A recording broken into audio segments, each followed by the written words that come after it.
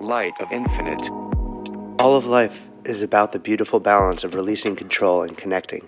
Because we are tasked to toil for our bread, we find ourselves stuck in a mindset of thinking that we are in control of our lives, that the more we dominate our circumstances, the more we are in control. What we find in the lesson of Shemitah, the year of release, is that the rewards come from the release. Yes, we have to work the field, so to speak, but without pause, there's no ultimate pleasure. To demonstrate faith to ourselves and our Creator, we have to pause our compulsion to constantly control. What we see most immediately with Shabbat, especially in the era of these mini computers in our hands at most moments, is that while we seem to be steering the ship often is steering us. When we shift the dynamics and put away our machines, we can reconnect to our purpose, our Creator, and faith itself. It's like a hard reset to wash away the layers of disconnect so that we can once again feel unified with our Source. Just last week, we spoke about Shabbat as a day of rest for Hashem and for us, and covered the Shalosh Regalim, the high holidays, which the Torah also calls Shabbat, days of rest. In this parasha, Behar, in this Torah portion, we are taught about Shabbat for the land of Israel. For 6 years, we may sow the field, prune the vineyards, and gather crops, but in the 7th year, the land shall have a Sabbath of complete rest, a Sabbath for Hashem. You shall not sow your field or prune your vineyard, a complete rest for the land. This 7th year is called the Shemitah year, the year when the land is released.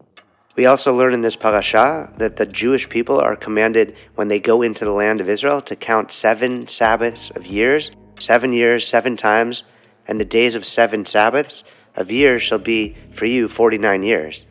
The Torah goes further, instructing us to sanctify the 50th year and proclaim freedom throughout the land of all its inhabitants.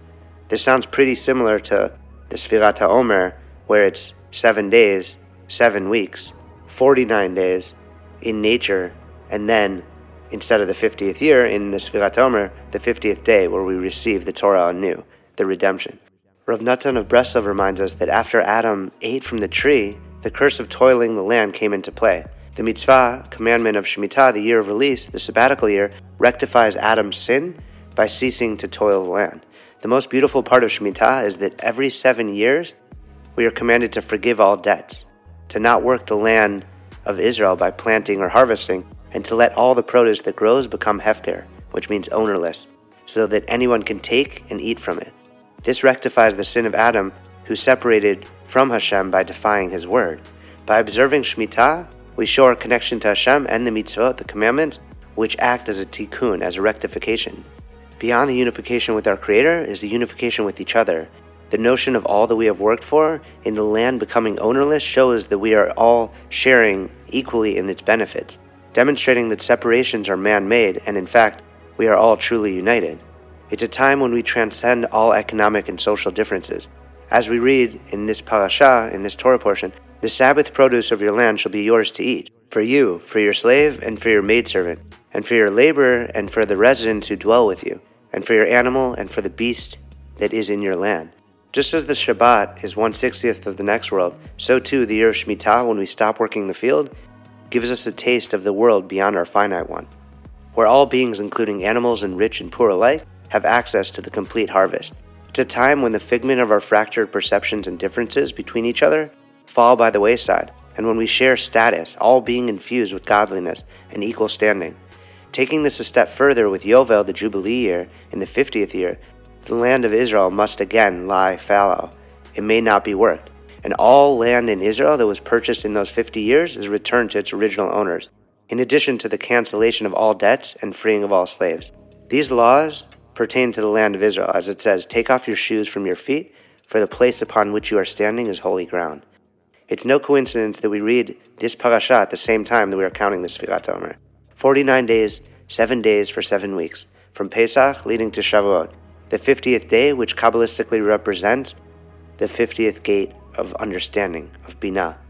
The cycle of 7 is seen throughout our lives. The 2 7-day festivals, Pesach and Shavuot, marriage is celebrated and sanctified via the Sheva Brachot, the 7 blessings. Shiva, the mourning period of the loved one, is 7 days.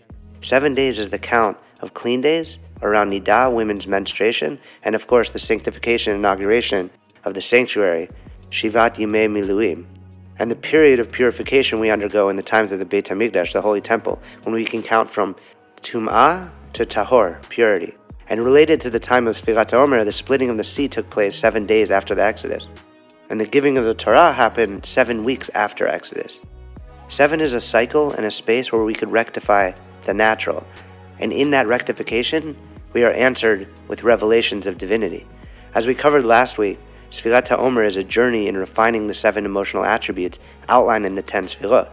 Keter, crown, Chokhmah, wisdom, Bina, understanding, Da'at, knowledge, Chesed, loving kindness, Gevura, restraint, justice, strength, Tiferet, harmony, beauty, compassion, Netzach, dominance, endurance, victory, Hod, empathy, humility, splendor, Yesod, foundation, and finally Malchut, kingship. And the 7 Sfirot permeate the 7 days of creation and are the ways in which Hashem orchestrates existence. We see this in ourselves created in Hashem's image, as we are composed of the 7 attributes that we rectify during the Omer: love, restraint, harmony, ambition, devotion, connection, and receptiveness. The Arizal explains that true freedom is the release of consciousness from its constricted state, the ability to approach divine understanding of the world. Both Shemitah and Sfirah are opportunities for us to rectify our base nature towards divine understanding.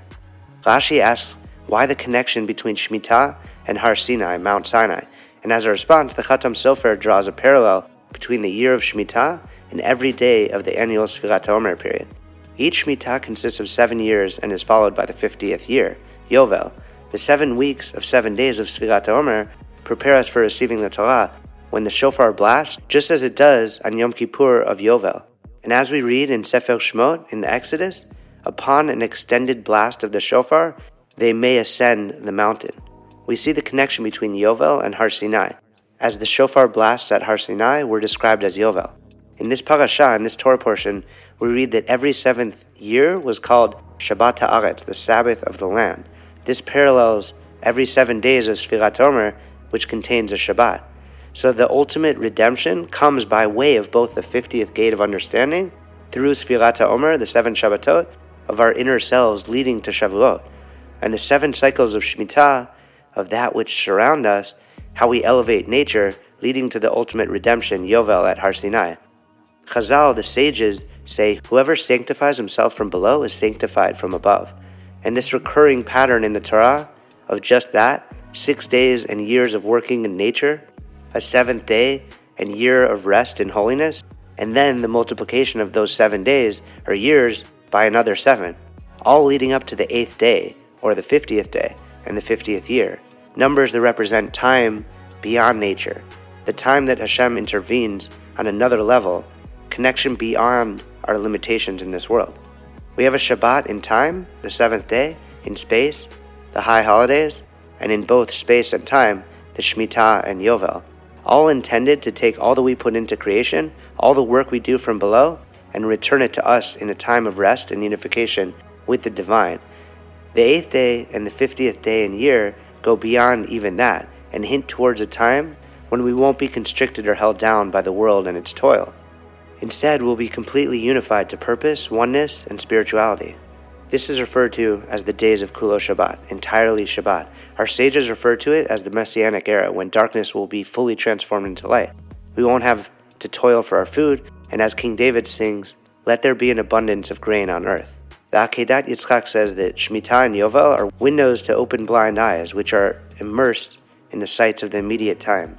All land becomes ownerless, so a person doesn't become enslaved by his own labor and puts his faith back into Hashem as the ultimate provider. He is reminded in this dramatic way to be content with keeping enough of his produce to sustain himself and not to allow himself to be overcome by the desires to accumulate wealth. Ta'avat Mammon. It's an incredible way to be mindful of human nature and the cycles that surround it, and to meditate on the part of us, our neshama, our soul, that surpasses nature. I love what Judith Shulowitz shared in this topic in New York Times Magazine. I often think of something two rabbis said. Rabbi Judah Lau of Prague, best known for his tales of the Golem, pointed out that the story of creation was written in such a way that each day, each new creation is seen as a step towards a completion that occurred on the Shabbat. What was creation's climactic culmination? The act of stopping. Why should God have considered it so important to stop? Rabbi Elijah of Vilna put it in this way: God stopped to show us that what we create becomes meaningful to us only once we stop creating it and to start thinking about why we did so. The implication is clear. We could let the world wind us up and set us to marching like a mechanical doll that goes on until they fall over, because they don't have a mechanism that allows them to pause. But that would make us less than human.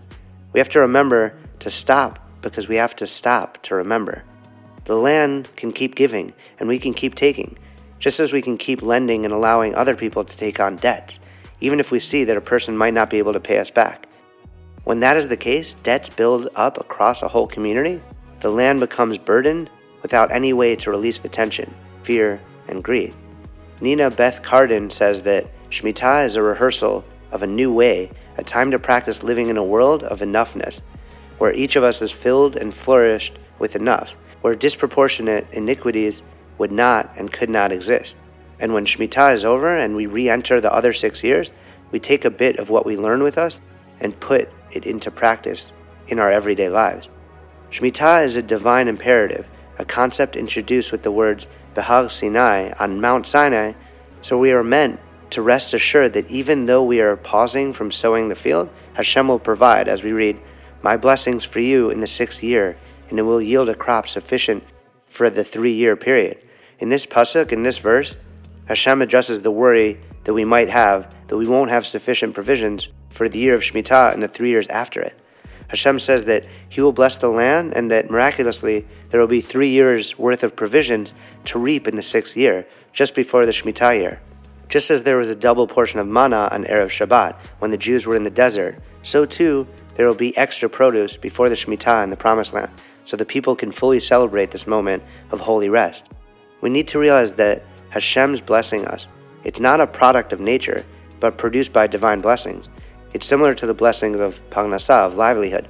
We can do our part, the hishtadlut, but for the blessings to be received, it's ultimately in the hands of Hashem. Historically, the first Shemitah took place after the destruction of the second Beit HaMikdash, the second Holy Temple. To this day, farmers in Israel are required to keep Shemitah. The last one was September 7th, 2021, and ended September 25th, 2022. Yovel, on the other hand, is not currently observed because the entire Jewish nation needs to be living in Israel for it to be in effect. Once the tribes of Reuven, Gad, and half of Manasseh were exiled 130 years before the destruction of the first Beit HaMikdash, the Yovel could no longer be observed. Nevertheless, the lessons of Shemitah and Yovel are timeless.